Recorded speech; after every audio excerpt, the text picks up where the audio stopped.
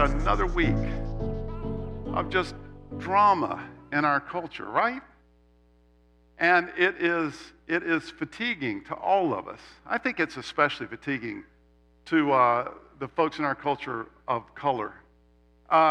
You'll remember, if you're part of Gateway, last year, right after George Floyd was killed, we talked about the need to have a conversation. And I said a few weeks after that, we're going to have a conversation together. We need to talk. If we're going to build community with one another, we got to hear one another's stories, and we got to hear one another's pain. But I don't know that that conversation can happen effectively until we can get back together.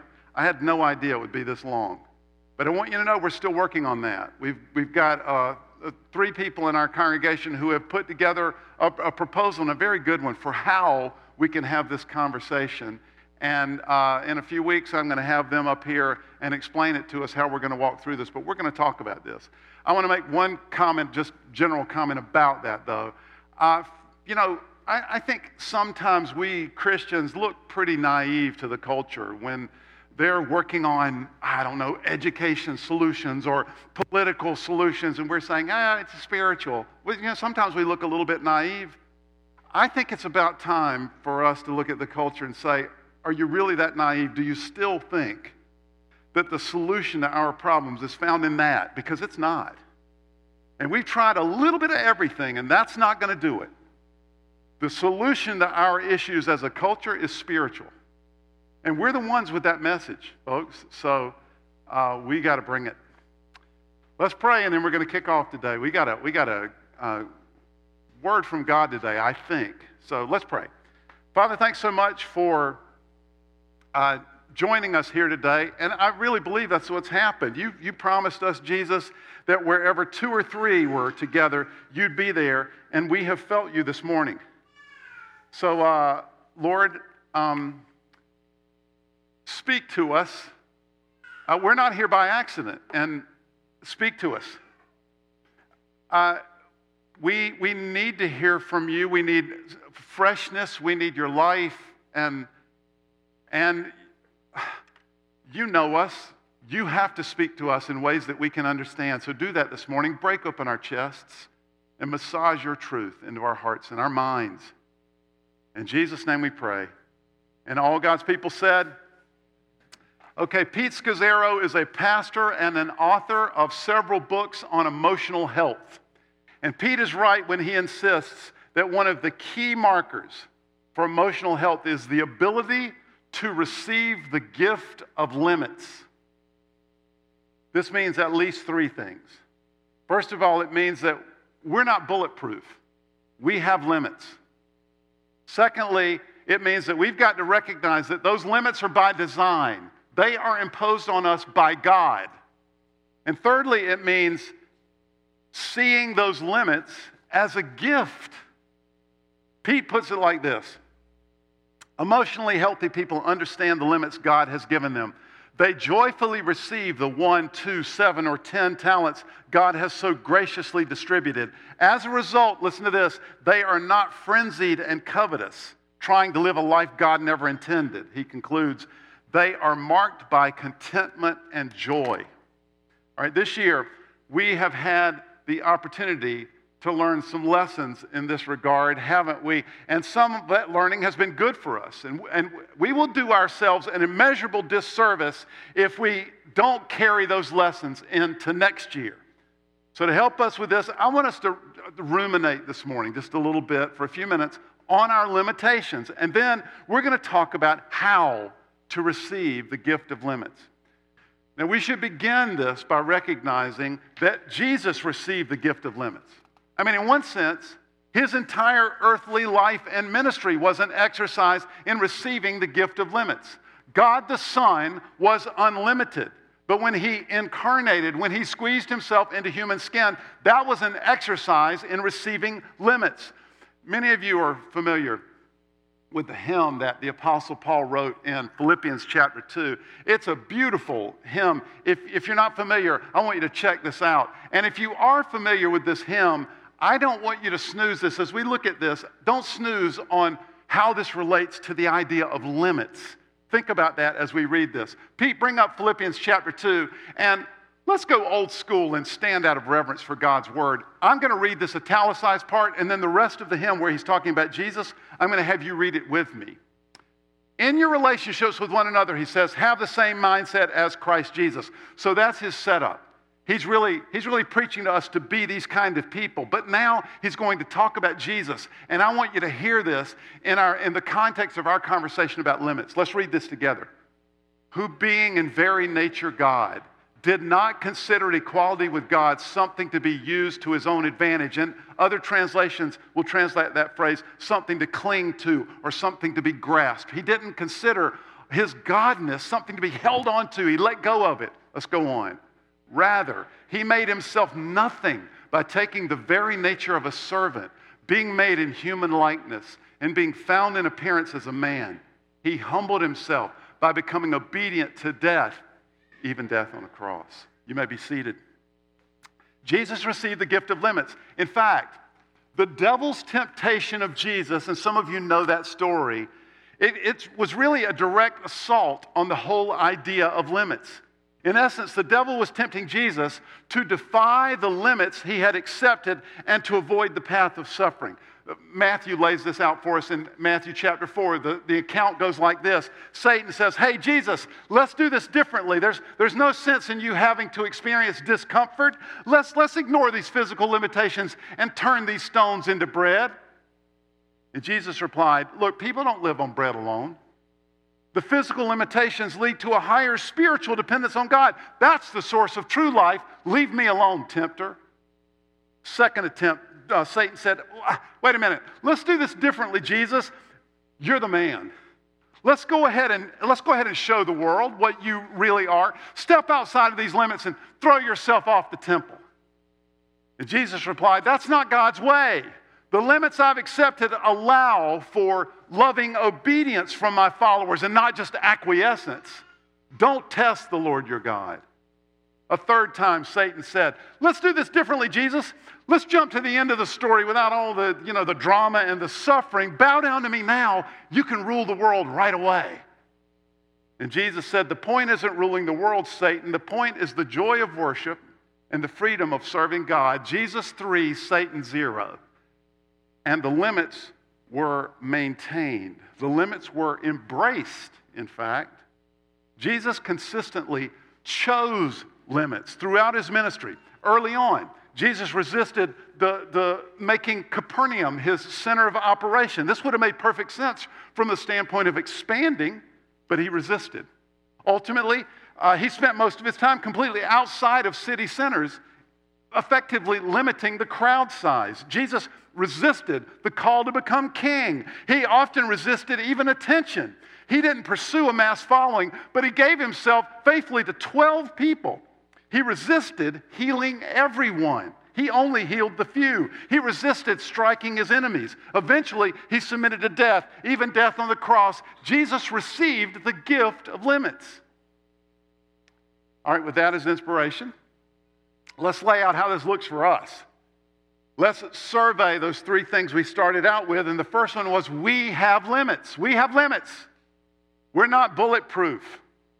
So as a way of just ruminating on this, let me just talk about some areas where we're limited. You could think of several more. But number one, it's just to remind ourselves, our abilities are limited. Our abilities are limited. Think about what that means. That means there's a limit to what you can accomplish. You can't do everything well. I would be a terrible accountant. I would be an awful engineer. I would love to write a great novel. I don't think there's ever been a great world-class novel about a pastor. I would love to write that novel. It's not going to happen. I don't have the ability. Jesus used an illustration in Matthew 25 that's pretty profound. In this connection, I want you to look at just the opening paragraph. Matthew 25, 14 through 18. Pete, give us that one if you would. Again, it'll be like a man going on a journey. He called his servants and trusted his wealth to them. To one he gave 5 bags of gold, 5 talents, it literally says, which is just a measure of gold. To another 2 bags, and to another 1 bag, each according to his ability. Then he went on his journey. The man who received the 5 bags of gold went at once, put his money to work, gained 5 more. So also the man with 2 bags of gold gained 2 more. But the man who had received 1 bag went off, dug a hole in the ground, and hid his master's money. All right, here's the thing. Ultimately, in Jesus' story, it does not go well for the man who hid his money. And Jesus' point is that we should put to use what God has given us. We should take advantage of what God has entrusted to us. And really, we should know who our God is, because our behavior grows out of our view of our God. But here's the thing. In the midst of that profound point, there's an assumption in this story that we absolutely shouldn't miss. Every one of these servants had a limit to their abilities and a limit to how God uses them and what he does through them. Therefore, a limit to the responsibilities that he gives them. And not all of them had the same limit. Our abilities are limited. And we do ourselves, and eventually others, great harm when we forget this fact. I want to speak this morning especially to those of you who are young in your careers. I know what it's like to think, oh, if I'd only done that better. Next time I'm going to be more focused, or next time I'm going to be more vigilant, or next time I'm going to work harder, or I wish I was better at this, I've got to get better at this, or I wish I was better at that. But despite what you've been told or what you may have told yourself, you can't accomplish everything you put your mind to simply by hard work and self-belief.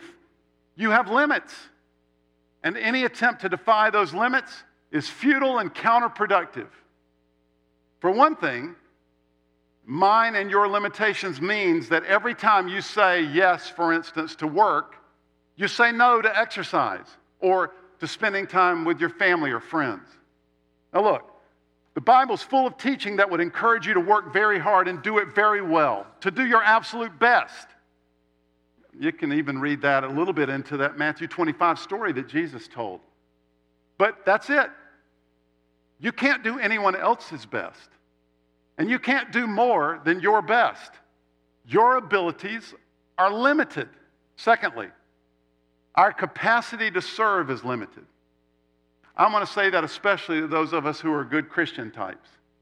I consider myself often one of those. Remember how Jesus accepted limitations? Remember how he didn't heal everybody? This is a special word again for those of you who your heart just breaks when you hear about need and you want to help, and every time you hear a need, you want to dive in and help. If I can, I'm going to read, bear with me.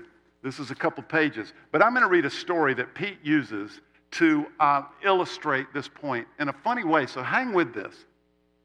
Pete says this. A rabbi tells a story of a man who had given much thought to what he wanted from life. After trying many things, succeeding at some, failing at others, he finally decided what he really wanted. One day, the opportunity came for him to experience exactly the way of living that he dreamed about, but the opportunity would be available only for a short time. It would not wait, and it would not come again. You with me? Eager to take advantage of this open pathway, the man started his journey. With each step, he moved faster and faster. Each time he thought about his goal, his heart beat quicker, and with each vision, what lay ahead, he found renewed vigor. As he hurried along, he came to a bridge that crossed through the middle of town. The bridge spanned high above a dangerous river. After staring across the bridge, he noticed someone coming from the opposite direction. The stranger seemed to be coming toward him to greet him. As the stranger grew closer, the man could discern that they didn't know each other, but yet they looked amazingly similar. They were dressed alike. The only difference was that the stranger had a rope wrapped around him many times, around his waist. If it stretched out, the rope would reach a length of perhaps 30 feet. The stranger began to unwrap the rope as he walked, and just as the two men were about to meet, the stranger said, "Pardon me, would you be so kind as to hold this end of the rope for me?" The man agreed without a thought, reached out and took it. "Thank you," said the stranger. He then added, "2 hands now, and remember, hold tight." And at that point, the stranger jumped off the bridge. "What are you trying to do?" he shouted to the stranger below. "Just hold on tight," said the stranger. This is ridiculous, the man thought. He began trying to haul the other man in, yet it was beyond his strength to bring the other back to safety. Again, he yelled over the edge, "Why did you do this?" "Remember," said the other, "if you let go, I will be lost." "But I cannot pull you up," the man cried. "I am your responsibility," said the other. "I didn't ask for it," said the man. If you let go, I am lost, said the stranger. The man began to look around for help. No one was within sight. He began to think about his predicament. Here he was eager for pursuing a unique opportunity, and now he was being sidetracked for who knows how long. Maybe I can tie the rope off somewhere, he thought. He examined the bridge carefully, but there was no way he could get rid of his newfound burden, so he yelled over the edge again, "What do you want?" "Just your help," said the man at the other end. "How can I help? I can't pull you in. There's no place to tie the rope while I find someone else who can help you." "Just keep hanging on," replied the dangling man. "That will be enough." Fearing that his arms could not hold out much longer, he tied the rope around his waist. "Why did you do this?" he asked. "Don't you see what you've done? What possible purpose could you have in mind?" "Just remember," said the other, "my life is in your hands." And the man was perplexed. He reasoned within himself, if I let go all my life, I will know that I let this other man die. If I stay, I risk losing momentum toward the one thing I've sought after for so long. Either way, this will haunt me forever. As time went by, still no one came. The man became keenly aware that it was almost too late to resume his journey. If he didn't leave immediately, he wouldn't arrive in time. Finally, he devised a plan. "Listen," he explained to the man hanging below, "I think I know how to save you."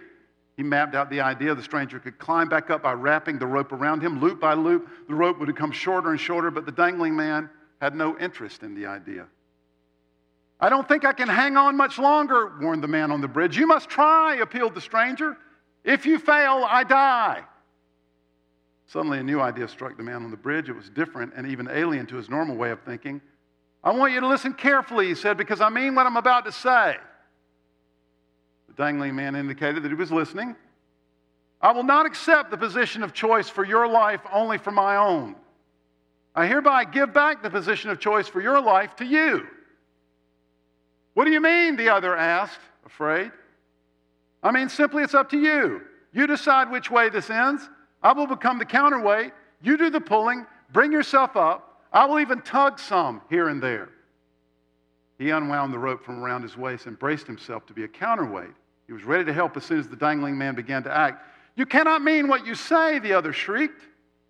"You would not be so selfish. I am your responsibility. What could be so important that you would let someone die? Do not do this to me." After a long pause, the man on the bridge at last uttered slowly, "I accept your choice." In voicing these words, he freed his hands and continued his journey over the bridge. Our capacity to serve is limited. Not every need constitutes call. Other people are responsible for their own story. We are called by God to help and to serve. We are called by God to help and to serve. But our capacity to serve is limited, so sometimes the right answer is, no, I can't help. Third, let's just give one more. Our time is limited. The corollary, our very life is limited. Remember that reading from Psalm 90 that Jordan just did for us? Pete, flash up the set of slides from Psalm 90. Don't I have Psalm 90 in there? Is that the next slide? No. Keep going. 3 through 6. Yes. "You turn people back to dust, saying, 'Return to dust, you mortals.' 1,000 years in your sight are like a day that has just gone by, or a watch in the night. Yet you sweep people away in the sleep of death. They are like the new grass in the morning. In the morning it springs up new, but by evening it's dry and withered. Our days may come to 70 years or 80 if our strength endures, yet the best of them are but trouble and sorrow, for they quickly pass away, and we fly away. Teach us to number our days that we may gain a heart of wisdom." Here's the thing. Every day has 24 hours. Never more, never less. So if you live to be 80 years old, I did the math this week. If you live to be 80 years old, you will live about 700,000 hours. That's it. That's all we get. Now look, I know that 700,000 hours is really no different than 80 years, but I don't know why. When I did that math this week, I was kind of stunned. I mean, 700,000 is kind of a large number, but it's a very, very finite number, and hours are really short periods of time. And we only get a finite number of them. Our time is limited. Our lives are limited. We have limits. Second summary thing we said is our limits are by design. Our limits, our abilities are limited, our capacity is limited, our time is limited, our life is limited, and these limits are by design. They are imposed on us by God. That Psalm 90 passage said, you turn people back to dust, saying, return to dust, O mortals. You sweep people away in the dust of death. This is what God does. He imposes limits on us.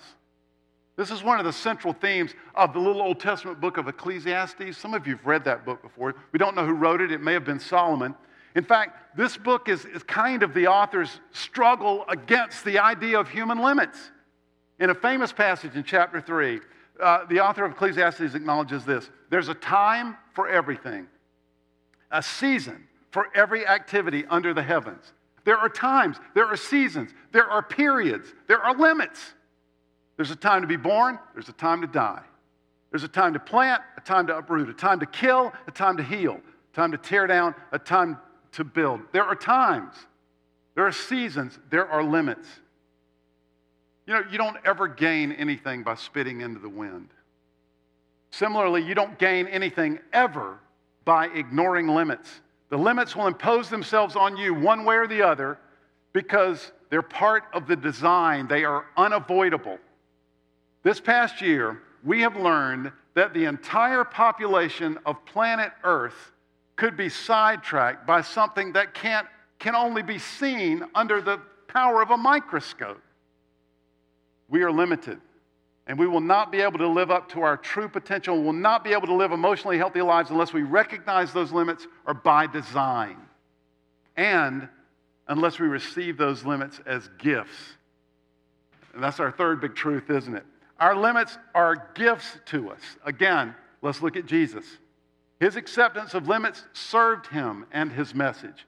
I mean, it's hard to argue with this strategic outcome. The entire planet knows about Jesus and has been impacted by him. And you're thinking, yeah, but Jesus didn't get to enjoy the outcome. And if you're thinking that, then you don't know Jesus yet. Jesus received the gift of limits. And let's restate that with a different emphasis.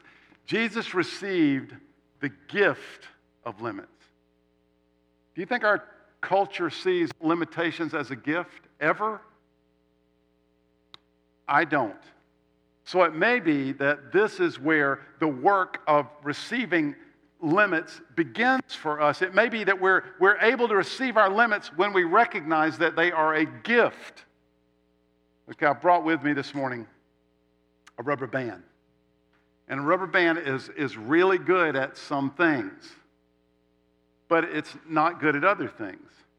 And the rubber band is limited in a couple of ways. Number one, the rubber band is limited in what it can do and what it can't do.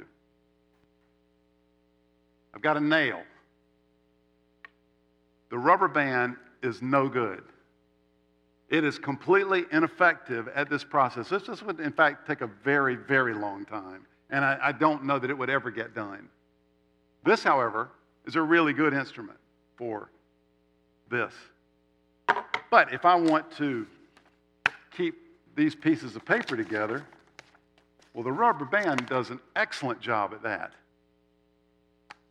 The rubber band is limited in what it can do and what it can't do. It is also limited in doing what it can do, because if this rubber band gets stretched too far or too often, and it will fray and it will snap. The rubber band is limited, and if the band's limits are observed, the rubber band has a longer, healthier life. And the rubber band is also freer to be a rubber band if it sees itself clearly as a rubber band. Parker Palmer wrote a widely used book a number of years ago that was really about this topic that we're discussing this morning. He called it Let Your Life Speak. And he tells a personal story about being asked to be the president of a college. He gathered some close personal friends of his to help him discern whether or not this was something that he should say yes to. And at first he was very excited. So when he was kind of with his friends, they began to talk about, whether or not this is something he should do. And one of his friends eventually, halfway into the conversation, said, well, what would you like about being president of the college, Parker? And Dr. Palmer answered, well, I wouldn't like having to give up my writing and teaching. And I would not like the politics of the presidency, never knowing who your real friends are. So the person repeated the question, but what would you like? And Dr. Palmer answered, I wouldn't like giving up my summer vacations. I would not like having to wear a suit and tie all the time. And then he paused. And he said what he described as, I gave the only honest answer I possessed. He said, I guess what I'd like most is getting my picture in the paper with the word president under it. He withdrew his name from contention. He knew it would be a disaster for himself and for the college. We must receive the gift of limits if we're going to live effectively. All right, so let's wrap this up. How do we do that? How do we act with discernment while receiving our limits? How do we receive our limits as gifts? How do we do this? Honestly, this is one of the benefits of all those personality tests and skills and strengths inventories that you've probably done over the years. They help us identify what we're good at and what we're not good at. They should help us understand and accept our limits. They should help us step more confidently into what we can do well and what we should avoid. Let me suggest this morning a framework for us to organize our thinking, and I'm going to borrow this morning from Pastor Rick Warren. He developed a framework for helping people find their place of service in the church. We're going to expand that this morning. We're going to add one item to it and use it as a helpful framework for us in accepting our own limits. So let's talk this morning about our shapes. Receiving our limits as a gift involves knowing our shapes. And by the way, this is a acronym. It's a mnemonic device. So stay with me. Our shapes. Number one, the S stands for spiritual gifts. God has worked in you in certain ways. He has blessed you in certain ways. He has given you certain spiritual capacities. He really has. It's very helpful to identify those and keep them in mind. It's helpful for you to know them and keep them in mind. Let me give you some examples. For example, some of you are very, very skilled in settings that require mercy. You're good at thinking that way. You're good at managing emotional situations. You're good at helping people when their life is a mess, when their life is falling apart, and you actually get energy from that kind of emotional struggle. You feel deeply compassionate working through it with them. It's messy and difficult. It's taxing, but it's also life-giving for you. By all means, become aware of this and use it. Others of you, you like to produce things when you help people. You're good at it. You just know what to do, it seems. It's a sacrifice to help someone fix their deck when it's falling apart, but it also gives you energy. By all means, be aware of this and use it. Now, I want to let you all know, if I am over in the corner, huddled in a fetal position because my life is completely falling apart, then if you are the kind of person that could really help me with my deck, then would you please come over and tell me, I'm so sorry, and then leave and find someone who can help me. Let's know our limits and receive them as gifts.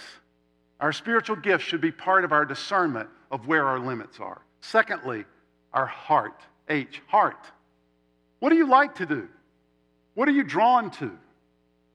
Now, we all have to do things we don't want to do at times, of course, but if you spend too much time doing things because you ought to do them, or because someone else wants you to, or because somehow someone has placed a demand on you, if that's the majority of how you spend your time, you will live with exhaustion and purposelessness as a constant companion. If you have a decision to make, don't be afraid to ask, what do I want to do? Third, abilities. We have certain abilities, and we lack other abilities. A rubber band is great at certain tasks. A hammer is great at others. A hammer is useless in holding pieces of paper together. Imagine if Parker Palmer had ended up taking the job as university president. He would have been unhappy, he wouldn't have written the bestseller, and the university would not have been served. I would love to be a world-class leader. I think Gateway would be served if I was a world-class leader, but I am not. And that means that we have to identify those areas in which my insufficient has to be shored up. It also means that there may be limits on Gateway because of my limits. That's just the reality. I wish it was avoidable, but it is not. Our abilities are limited. Fourth, our personality, P. I said earlier that I would make a terrible accountant. Okay, pause. I'm going to brag a little bit. I was stinking good at math when I was in school. I was very good at it. The best accountants are good at math. But there are also people with high integrity. I want to be that. I admire that greatly. The best accountants are also well positioned for the future. It's just the way they think, and I envy that. So far, I want to be an accountant. But the best accountants are detail-oriented, often very much so. Managing details is just above dental surgery on my to-do list. I hate it, honestly. I think I'm allergic to it, and I'm an extrovert to the extreme, so huddled over a ledger, moving through accounts to find the logical conclusion. I'm really thankful that for some people, this is your bent and wiring, and you're good at this. Your personality should give discernment to what we do and what our limits are. Next, experiences, E. Your experiences will speak into your limits. Let me offer some examples. I'm going to go a little negative. We could also go positive, but if you've struggled with anxiety, you're going to have to build your schedule around ways of managing anxiety so that it doesn't get control of you. Look, some people can work a 70-hour work week. If you struggle with anxiety, you cannot. If you're single and you come from an abusive background, you're going to have to be very careful about who you marry because that's part of your experience. In fact, you may not be a good barometer for your own future happiness. You may need others to give serious insight and to speak powerfully into your relationship decisions. You may not want to trust your own emotions because your judgment in that area is limited because of your experiences. Lastly, finally, the last S, seasons of life. Now, for those of you who don't know our staff, Alex is one of our pastors, and he's been great at reminding me a lot lately, especially this year, that he and I are in the stage of life, if we need to work more, we just do it. Our marriages are healthy and well established. Our health is good, and we don't have little kids at home who need our attention. We don't have soccer games to attend or birthday parties to enjoy. So if more is needed, we can just give it. But Alex has been a helpful reminder that I can't expect that of everyone. It's not only not fair, it's not good for them, and therefore not good for Gateway in the long run. Seasons of life impact our limits and how we think about them. Ultimately, most of us will move into a season of life in which our overall activity is dramatically altered. If you're 29, that's hard for you to imagine, but it is true. Some of you are there already. This is, as the author of Ecclesiastes reluctantly acknowledges, this is life under the sun. This is as God has established it. You can rail against it. You can try to defy it, all to your own detriment. All such efforts are futile. Or we can receive the gift of limits, enjoying what God has graciously distributed, and thereby we can live without frenzy and covetousness. We can live the life God intended, a life marked by contentment and joy. All right, Pete ends his discussion of this topic, I think, in exactly the right place. He talks about King David. And he makes note that at one point, King David wants to build a temple for God. Number one, and I think most importantly, he wants to honor God, and this is the way to do that. Number two, he wants to establish this place in their culture, a central place of worship. It's a unifying, it has a unifying effect. And thirdly, it's kind of what the nations around them do. He doesn't want to leave their God naked, so to speak. And God says to him, no, you're not to do that. In other words, God imposes a limit.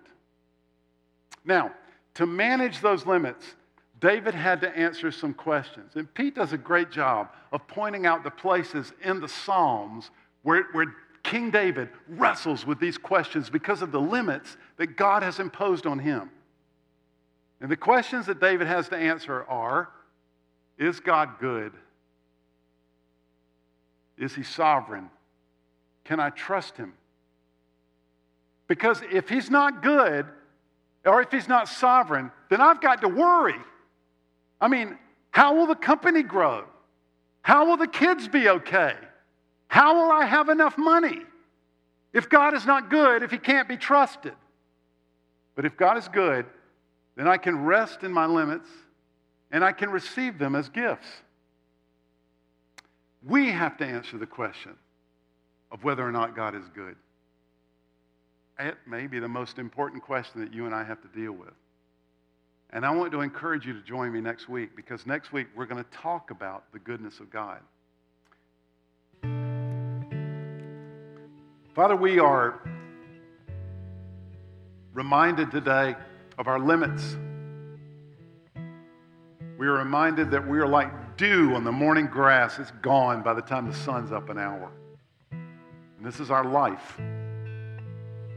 But while we have it, we rejoice in what you've given us, what you're doing through us, what you're doing to us, how you're shaping us, and how you're using us to shape the world around us. I pray today, Father, that in the midst of recognizing your sovereignty, your greatness, and your goodness, that we would recognize our own shapes, that we would receive our limits as gifts from you. In the strong name of Christ our Lord we pray. Amen.